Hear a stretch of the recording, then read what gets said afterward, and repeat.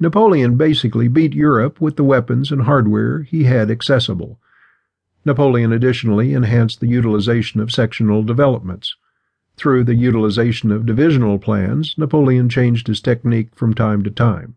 Forces now made out of separable parts that could meet up with the adversary alone until whatever is left of the armed force came up and offered them support. These units could be utilized as part of circling or flanking strategies, while on edge the division could be used to avoid hostile attacks. This kind of arrangement could now exploit parallel paths and have the capacity to focus promptly before reaching the enemy line. As an after effect of executing such plans, being in command was made more confounded, and the troops' work turned out to be imperative, and additionally, the requirement for profoundly very detailed maps that had to show territory and the intricate road maps.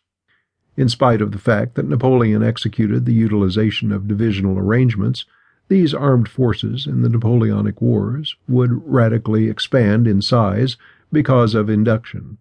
Keeping in mind the end goal to viably charge a substantial number of troops, Napoleon would utilize permanent corps in the French force.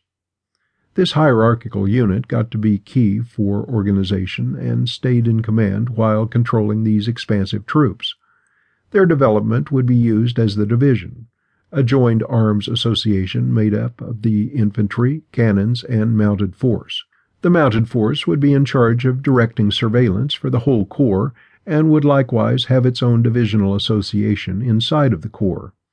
When he was confronting an adversary predominant in numbers, he would use the central position strategy in a bid to set the enemy camp into disarray and send them different directions, or at least make them operate from separate parts. Having done this, it would become easier for them to annihilate every single unit on its own, one after the other.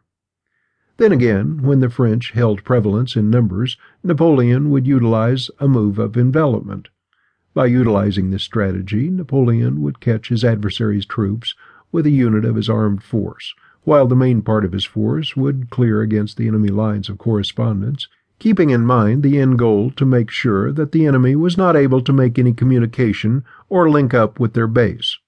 The most important part of Napoleon's force was his infantry, who independently could use up to 2 or 3 weeks of essential preparation, which focused on the utilization of the bayonets. The Napoleonic troops were famous for their readiness, hard-headed assaults, and, in addition, the pace of their marching. This velocity and mobility framed the establishment of Napoleon's effective crusades, and was made conceivable by the absence of obstacles that was conveyed by the French troops, since they lived off the area. Despite the fact that Napoleon trusted in the infantry to be the most important part of his army, they were no match to his artillery. Most of the ideas he used for the artillery were borrowed from Chevalier du Tillet, his former superior in command when he was still in Toulon. During this time, the emphasis was on getting the artillery concentrated at the moment of attack, and henceforth this would be dispersed throughout the line of defense of the enemy. Napoleon would take after this practice and would utilize his huge gauge weapons to force a gap in the adversary's line into which the infantry could enter. As time went on and the overall strength of French recruits decayed, Napoleon would use up more artillery in his forces, and he would set stronger attacks by bombarding the enemy with his weapons. This made it easier for his forces to ease off, strengthening in their will while the artillery devastated the enemy. If need be, his rejuvenated forces would then pick up from where they had left and finish off the enemy. During this time, nobody could fathom his capacity to utilize weapons, innovation, and strategies. Napoleon was not quite a bit of an innovative chap with respect to the use of military strategies, but instead a borrower from his instructors and what he encountered on the field of fight. Most of the tactics that he used were based on what he had learned before or what he had seen first-hand in battle. Therefore, his attacks were more practical than most of his adversaries would have expected.